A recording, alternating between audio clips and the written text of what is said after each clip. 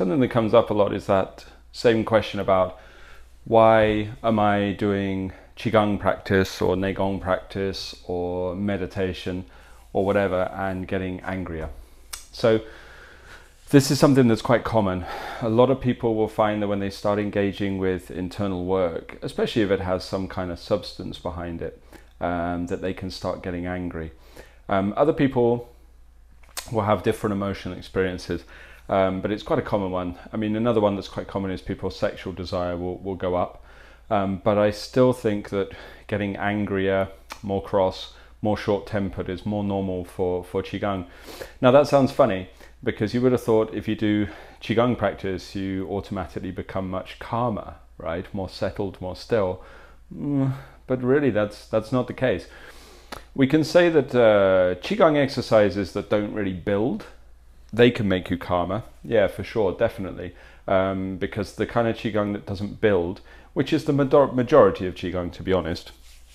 To be honest, most Qigong doesn't build anything, so consequently what it does is it calms you down because you do slow rhythmic breathing along with deep breathing, slow rhythmic movement, along with deep breathing, and you know the kind of stuff, arm waving Qigong. And while that's fine, that's all well and good, that will calm you down, it's not really doing anything with regards to the Dantian, it's not building anything. So therefore, if you have a system that has some power behind it, such as Neigong, then there is a higher degree that this side of your nature is going to get stimulated. It's going to get emphasized. So there's really a couple of reasons why. There's three main reasons why, actually, we'll talk about. The first one can actually apply to any system. So any system where the mind goes into the body. So this is probably going to be prevalent in things like mindfulness meditation as well, yoga, whatever, it doesn't matter, like conscious breathing. So when you put your mind inside your body, you start to become aware of what is stored in the body, and you start to become aware of what the nature of your body is and what the nature of your mind might be. So as well as anger, people can also find aches and pains and bruised feelings that they didn't know that they had. That's not abnormal for those things to pop up. They were always there, but as soon as I look inside and pay attention to my body, there it is. So that can happen with any internal work, and anger is one reason that can arise there. But I would say that's not the most common. That's the kind of anger that's fairly easily sort of processed and passed through. That's more like an awareness of your anger. So we don't really need to talk about that one a lot. The second reason is that some systems can be too stimulating. So a lot of systems with very forceful breathing, very forceful movement, a lot of contractive tension, a lot of strong intention. Certainly not the kind of systems I teach. I'm not on that side of things, but there's some systems that really want to ramp you up and they want to force the breathing, like everything's very assertive, very aggressive, strong intention. There's some quite widespread systems in the West that work like that. So these ones will ramp you up essentially just because they're stressing the nervous system, because if you hyperventilate the body, stress out the breathing, strong intention, forceful kind of work, you will cause your nervous system to fire up. So essentially you're putting yourself into fight or flight. And when people are put into fight or flight, they normally get one or two reactions. One is anger, which a lot of people, especially men, will experience. And the other one is anxiety.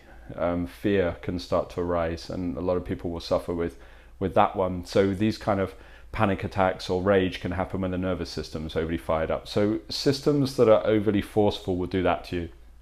Those ones are quite problematic because, of course, if they're firing you up, they're also draining you, draining the adrenals, draining the kidneys.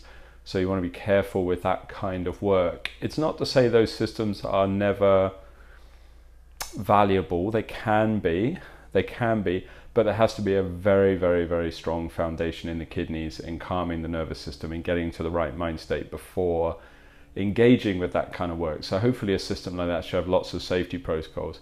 But in my experience, often they don't.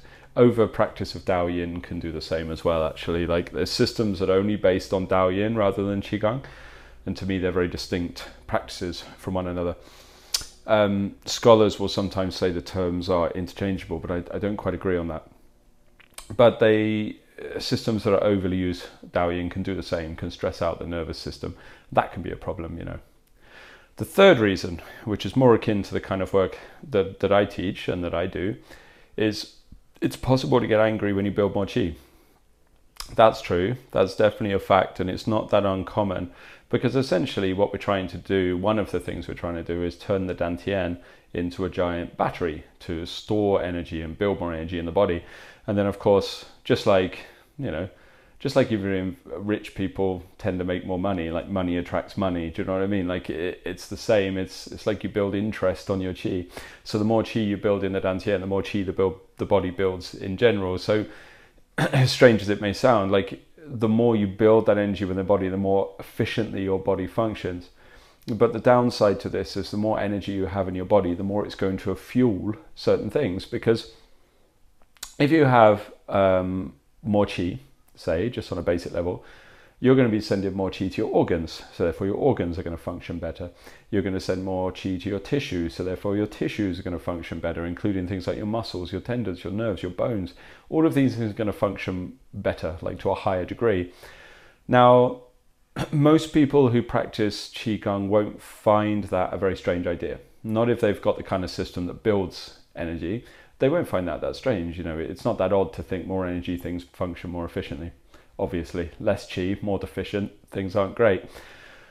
Now, of course, according to Chinese medicine, there's counter arguments to that to do with excess and stagnation and things. But ignoring that for the moment, it's just logical to assume that the more energy you have in your body, the more things are going to function on a physical level to a higher degree. And that's, you know, that's evidently the case from what we see and what we experience for ourselves when we do the practice. So that's all well and good, marvelous. But your mind doesn't function in the same way. And this is where it's quite curious, because you would have thought more chi meant more sort of efficient functioning of mind, right? But no, not at all, actually. It simply means that the mind functions, how do I say? Well, just more strongly, but it can function stronger, more strong, that's wrong, that word doesn't exist, does it? But it functions stronger in whatever direction it might be orientated already. So if, for example, your mind is orientated towards feelings of anger already, maybe there's mild frustration in you, when you start building chi, that mild frustration can get bigger and bigger, because your mind, your idea of what your mind functioning efficiently might look like is different for what your mind thinks that your mind functioning should look like. So it's, I suppose, to the logic of me or someone else, or to our logic, like if the mind is functioning well, it's centered, it's focused, it's poised, it's you know, it's kind of almost contacted the true self or something. But that's not how the mind sees it, because the mind sees it more like that your mind is designed to enable you to interact with the world and the sense faculties to produce information and thoughts and so on and so on.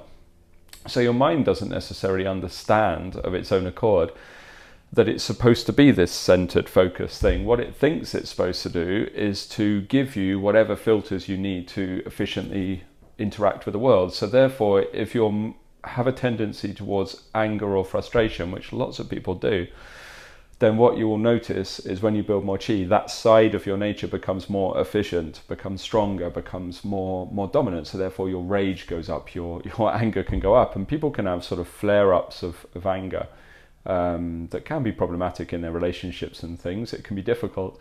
And certainly I went through a stage that lasted about a year when I was building a lot of chi, where I was very, very grumpy, very, very difficult to deal with. And this was as a result of this process. So it's quite normal. What I didn't have was like guidance on how to get through it, I suppose, or a full understanding of what was happening at the time. But looking back on it, this is what it was. Yeah. So does that mean that anger is the only emotion that gets stronger? No, doesn't mean that. It's just that anger is the one you tend to notice, right? And I think a lot of people are living in an angry state and a frustrated state as well, so that doesn't help. So if, for example, you are a very, very jolly, jovial, happy person and everything you see is love, light, strawberries and unicorn farts, and that is your perception of the world, there's not many people like that, right? But there are some. Then that side of their nature will get stronger. The chi will feed that side of their nature, but they won't necessarily notice that because they'll just think they're happy. And somebody that's worried, always thinking about, oh God, what's going to happen in the future, that can get stronger as well. But people don't necessarily notice that one. But anger, they notice. Anger, they notice. Depression, people notice as well. It's not unknown for people that have really bad depression, and I don't mean really low mood, I mean actual depression, but people who have actual depression, to do some kind of qigong that builds energy can often find that their depression becomes stronger as well, becomes more problematic, more difficult. That pit of despair becomes harder to climb out of. So it's long been one of the groups of people that I've advised not to do sort of strong Neigong practices, people suffering with depression. I think that there's better tools for the job. I think Tai Chi is much better for people with depression than Neigong, for sure, just with regards to what it does to the mindset. And in some ways, depression is more problematic than anger, unless you go on a murderous spree or something, but not many people take it that far. So anger tends to be the one we notice because it's explosive, it's experienceable. Other people will reflect back to us that we're angry. They may even tell us that we're angry. You know, our loved ones will point out to us very quickly that you're being an arse. So, you know, I think that's why people notice this one. And I think that a lot of people are angry as well, just because the human condition is kind of frustrated. Because if you look at Chinese medicine at the associations between the emotions and the organs, we can see that the liver and anger are very closely related to each other. And I would say the liver and frustration are very closely related to each other as well. In fact, the liver and depression are quite closely related, but let's stick with anger and the liver right now. But essentially, the liver also governs the free flow of qi. This is one of the statements. So how smoothly your qi flows through the body is related to the liver. So if the liver becomes stagnant or deficient or not functional, well, normally it becomes excess actually, but all right, doesn't matter. If the liver is not functioning properly, then your qi can become stuck, become stagnant, and they call this liver qi stagnation. So on a physiological / energetic / qi / whatever model within your body, obviously this is going to govern many of the kind of functional activities of your organs and your tissues, right? This is what a Chinese medicine practitioner would look at primarily.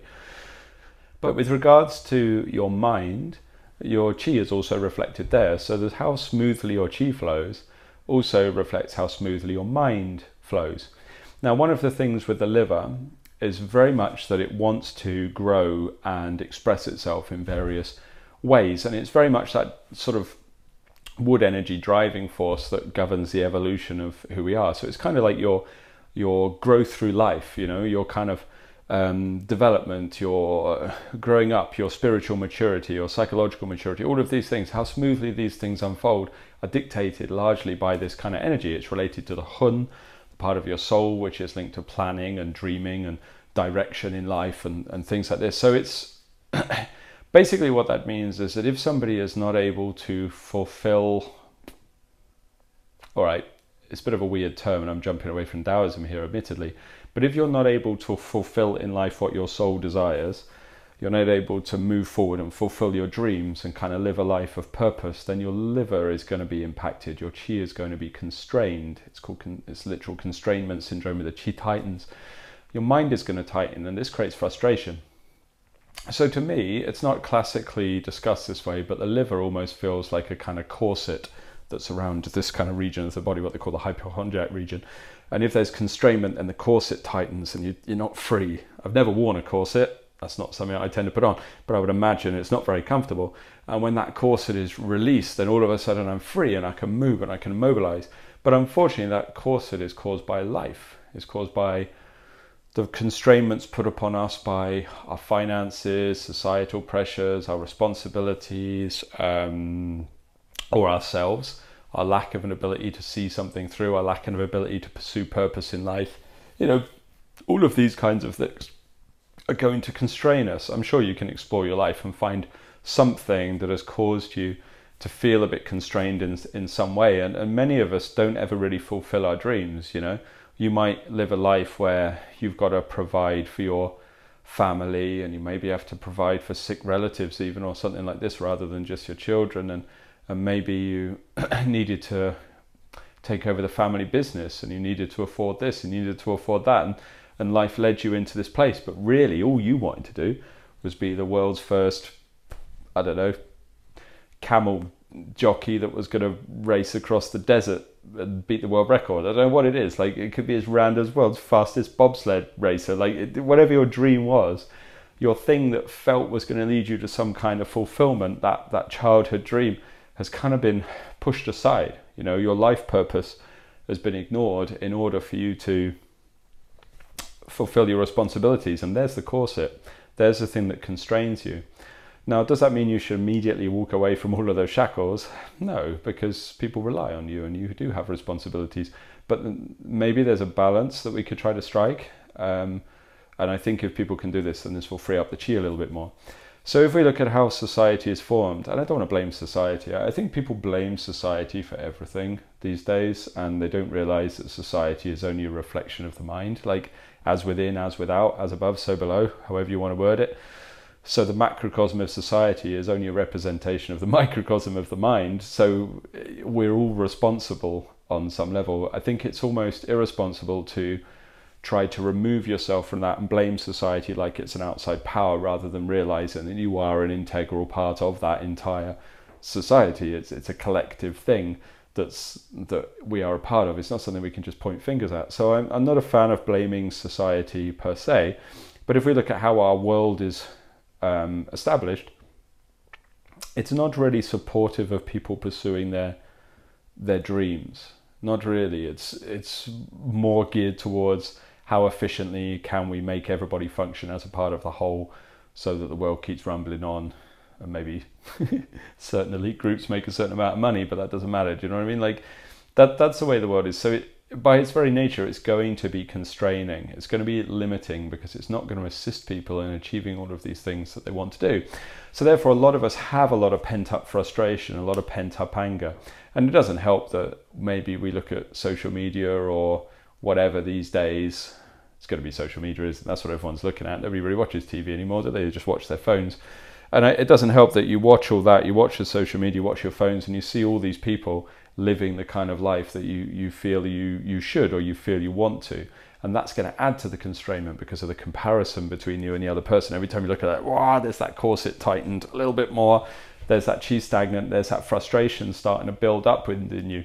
So it's there, it's under the surface. I'm not fulfilling my dreams, so I'm angry. So then when I start doing Qigong and I start building that battery, and that chi goes up, it's going to ramp up that quality. It's going to ramp up that frustrated quality quite a lot. You know, so people can, not always, but people who do feel that way can find they get angrier and angrier from the practice. And sometimes that chi will circulate after a while. It's almost like the bubble pops, you know, and then they come out the other side of it and they're okay. But that's most people. But some people get stuck in that loop, you know. So ultimately, there comes like two sides to the practice, because we have to increase the efficiency of the body's functioning, we have to build the chi, we have to build the dantian, we have to open the channels, all that stuff.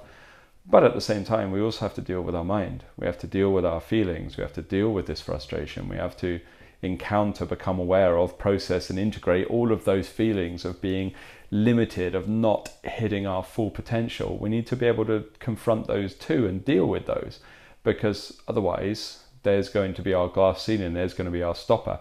That's where our chi is going to build and exaggerate, and then we just become cross and dissatisfied with life. On another level, that feeling was already there. All it's done is shown you and exaggerated it, so you're better off dealing with it, right?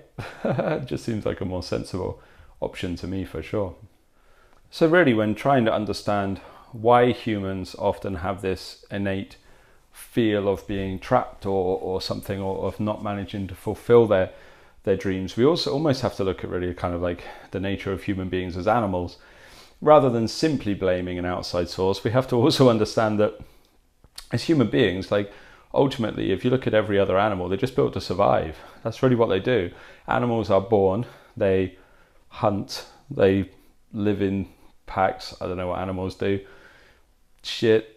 Pick fleas off each other, breed, and then die. That's it. That is their function. It's really kind of, they don't have much in the way of higher purpose. Sometimes humans like to kind of personify animals and try to overlay kind of qualities on them, but really that's what animals are doing. They're born, they exist, they experience, they give birth, and then they die. They're simply, their function is to carry on life. Their only real purpose is to survive. And if you look at the wild, how many animals kill each other, you can see just how difficult that survival is, you know. Now, human beings, on the whole, unless you live in a very violent part of the world, which is possible with war zones and things, but in general, most of us don't really have that problem that we need to survive. That's not really an issue anymore. Our intellect has enabled us to develop societies and systems and medicine and farming, agriculture, all that kind of stuff, commerce, all these things we've built to enable us to survive. So therefore, we don't really have that problem anymore, is it? It's not like we need to go out hunting, worry about the next tribe killing us or a saber-toothed tiger or whatever. Like, on the whole, we can pretty much guarantee that most of us, not all, most of us are going to survive to a ripe old age. And now I don't think that's maybe the same as it was in the past. I think life expectancy's gone up. Our medicine can cure lots of illnesses, and we don't need to really sort of protect ourselves on the whole. We can just kind of live. So we know we're probably going to live to our 80s, 90s, whatever, short of getting some kind of disease. So therefore, like, we're probably one of the only animals that's completely had its survival issues taken off of the table for the time being. It's gone. We don't have that kind of difficulty anymore. So once you've had that taken away, that's kind of one of the most natural reasons for existence gone. I mean, you can even see with certainly developed countries, developed worlds. What's that mean? I'm only talking about this world. Developed countries, even there's lots of people that choose not to have children anymore, right? So certainly when I've been to poorer parts of the world, less developed parts of the world, families tend to be very big. People will have lots of kids, as long as they're allowed to, depending on what country you're in, but they have lots of children. And then you come to sort of fairly wealthy countries like the UK, America, or whatever. Lots of people these days are deciding not to have children because of financial pressures, or there's other things they want to do in life, or really maybe we could also say because that innate desire for survival of the race has kind of disappeared a bit as well. We have overpopulation, supposedly, although when I drive around America it seems pretty empty, a lot of the space here, but supposedly overpopulation. Limited resources on the planet, that's true, isn't it? And things like this. So there's definitely not a shortage of humans. We're not struggling in that sense. And maybe as well, because our survival needs are taken care of in so many other ways, we don't feel that innate survival need to produce offspring to continue with the human race. So it's amazing how that's changed, So then that takes us to where we are now. With survival's gone, what else is there? Well, I guess a lot of the kind of media around us and the way we set things up would like to have us believe that the new version of survival is to have as many cars as you can and a couple of swimming pools and a few houses and a lot of bikini models surrounding you or whatever. It would like you to have us believe those things, and some people pursue that. That becomes their meaning, doesn't it? Sort of wealth and success. But ultimately, a lot of those people realise it's quite empty. We all know that story. Some of us might not believe it until we've actually achieved it. But it's certainly the case that becomes a kind of, an empty shell, because that's not really that. It's not tackling that thing that people thought they were going to need, which is ultimately a kind of purpose. Because if your purpose is no longer survival, there has to be a new purpose. So at first, our purpose was given to us by religion, wasn't it? Because religion would tell us how you lived in this life would dictate where you went in the afterlife, certainly with organized religions such as Christianity and things like this. So this was enough for people for a long time. So they would live according to these kind of ideals. And I guess some people still do, don't they? I shouldn't discount the fact that a lot of people still live like that. But that's not the same for a lot of people. A lot of people these days are not religious. They don't believe there's an afterlife. They don't believe they're going to a heaven. So therefore that purpose is taken away. You've had the purpose of survival, purpose of religion and achieving a better eternity. So what's often left is a kind of nihilistic uselessness that is the feel that many human beings have. So they don't have purpose. So consequently their life becomes a kind of game of consume what you want and sort of live as best as you can and then die, and that's it. But there's no overarching kind of bigger need for anything, really, is there? And I think that is a major part of the reason for people's frustration of why they feel pent up, because I know that inside they know inherently, I think we all do, somewhere inside instinctively, even if we don't believe it consciously, I think subconsciously we know that that's not the case.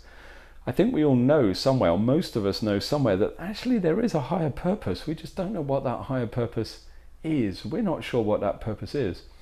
So, of course, no one can ever take someone else's view on what that higher purpose is. I can only share with you mine. But Of course, I'm not trying to sell you a belief system or force anything onto you. I'm not your priest or something. So I'm only sharing my personal view, and this is how I live. And you have you have to come up with your own. Essentially, I see life as having purpose in three. I like my list, don't I? I like my list of three different kinds of purpose that human beings have. The first of these is responsibility to the larger collective.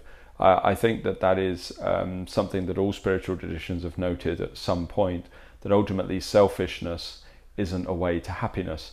So I don't believe necessarily in a societal responsibility. I mean, to society, I guess in many ways I'm kind of useless, maybe even a bit of a pain in the butt, because I don't really fit into any one kind of box that society would deem as particularly useful.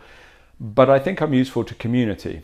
Now, for me, society and community are different, because society is the larger sort of overriding system that is decided upon for us or decided upon collectively. Who knows? Depends on your belief system. But it's certainly the construct they want everybody to fit within, and I don't really fit into that.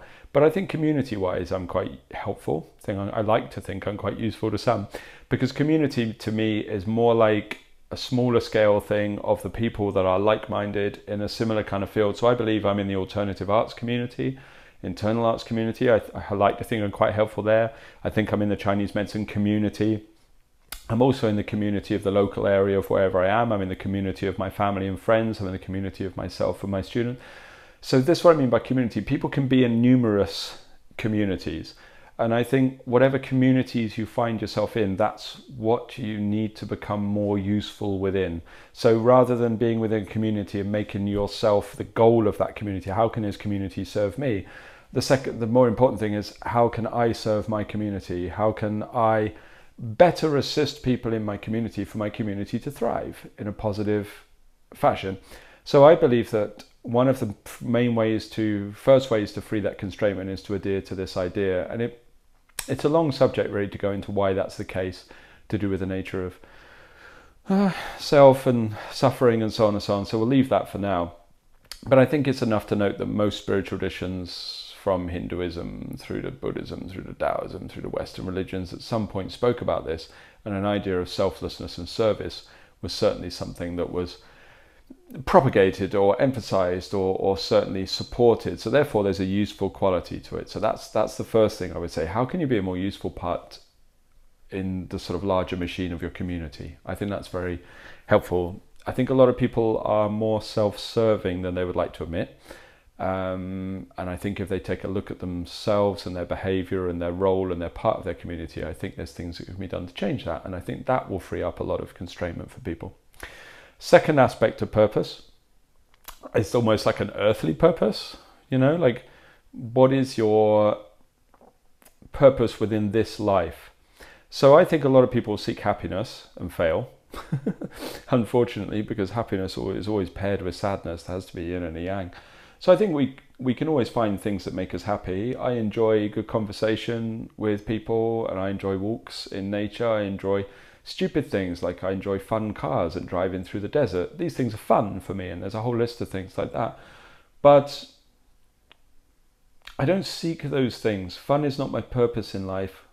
Instead, my fun comes from my purpose, or rather my sense of contentment comes from my purpose. So I don't seek earthly pleasure, I seek earthly purpose. And my purpose that I've stumbled across, in my opinion, is to preserve the arts that I practice, really, and to enable them to survive for the generation that comes after me, and hopefully they'll do better than me. I want them to do so well that they look back at what I was doing and go, oh, that demo, he was shit. They're like, that's fine, that suits me. As long as I'm a link in a chain and the arts are surviving and improving, then that's my earthly purpose. That's what I want to do. And the more I pursue that purpose, that leads me to then need to study more and train more and learn more, and then teach better, and then keep that alive. And as I see success at that purpose, then it brings me pleasure, that brings me joy, that brings me contentment. And when I see failure at that purpose,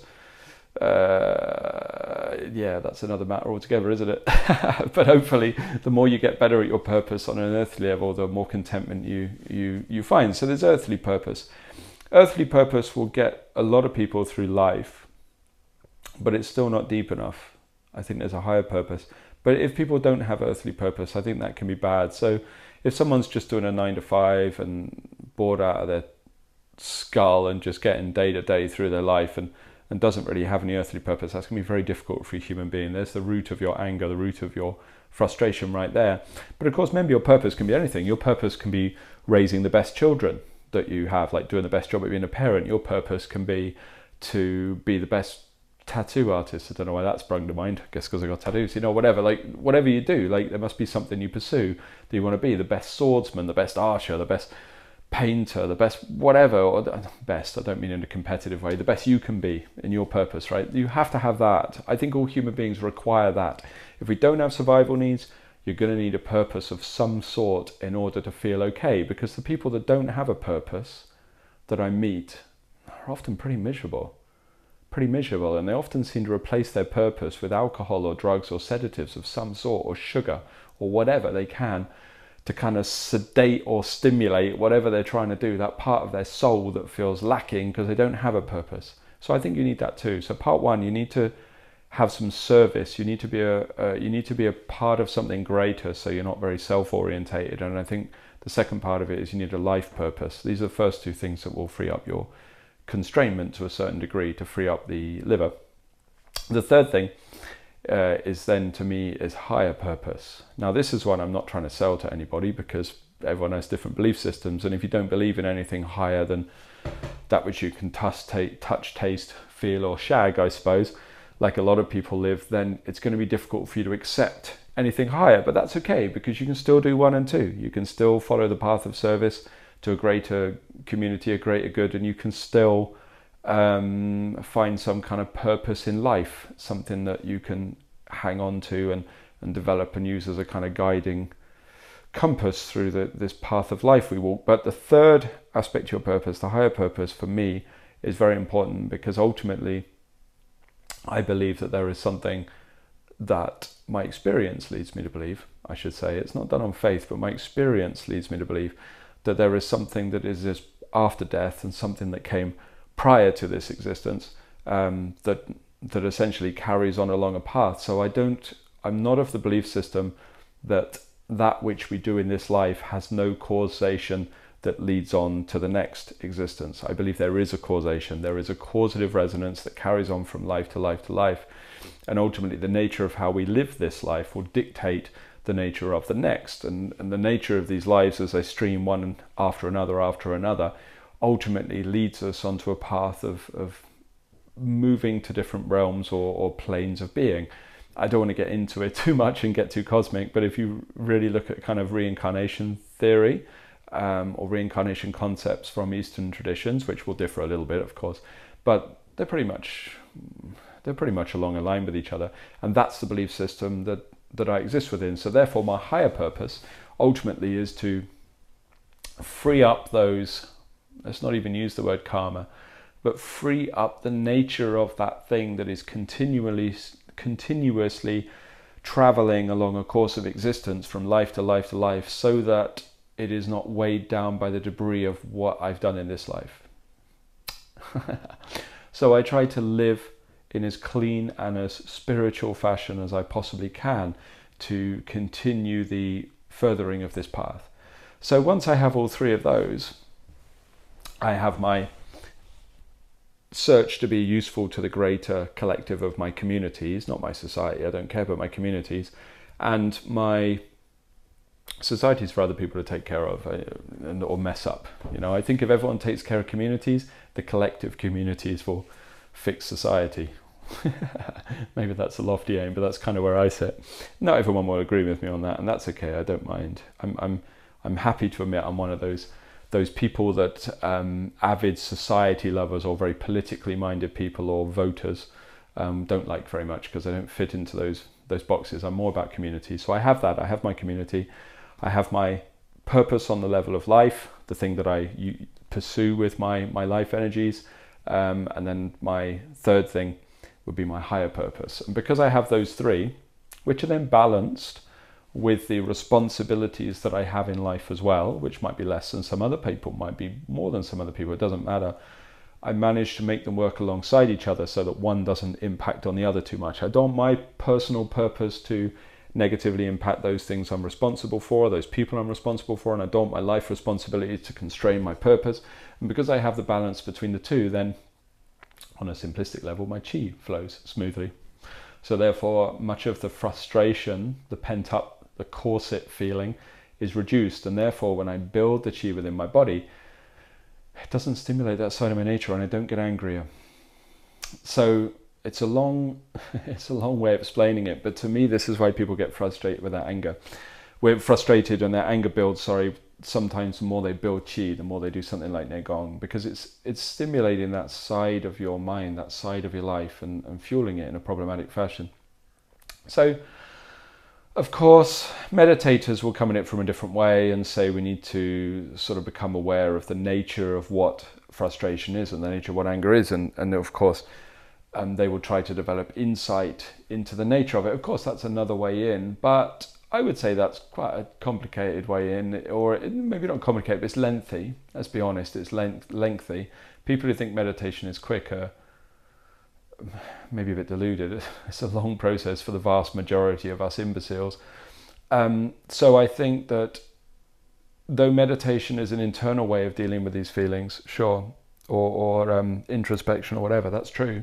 I'm not discounting that. The things I've talked about here are kind of the external ways to deal with those feelings as well, which is basically to change things from the outside intellectually, change and rearrange things within your life, things you do, so that those feelings can alleviate. And if people can do that, then I think you'll find that all of a sudden life has more purpose, life is richer, and many of those feelings of frustration and of being trapped can start to ease away. But final footnote, at the same time, I know that by saying this, some people will listen to this and go, well, it's fucking easy for him to say, I've got this going on and that going on, I've got a dying relative in the bedroom in a hospice bed and 8 kids down here I need to look after, and my dog keeps shitting on the carpet and I've got no money to pay the bills. I get it. Like, I understand. It's not the same for everybody. Some of us have more restrictions on our life. Some of us have more responsibility. And in some ways, maybe that's our community we give service to. And in other ways, maybe that's our purpose at that moment to deal with that situation. Or on the other hand, maybe we have to find some kind of balance. So there has to be an ability to deal with some kind of life purpose alongside that. Who knows? But it's definitely not always easy. But we can do our best.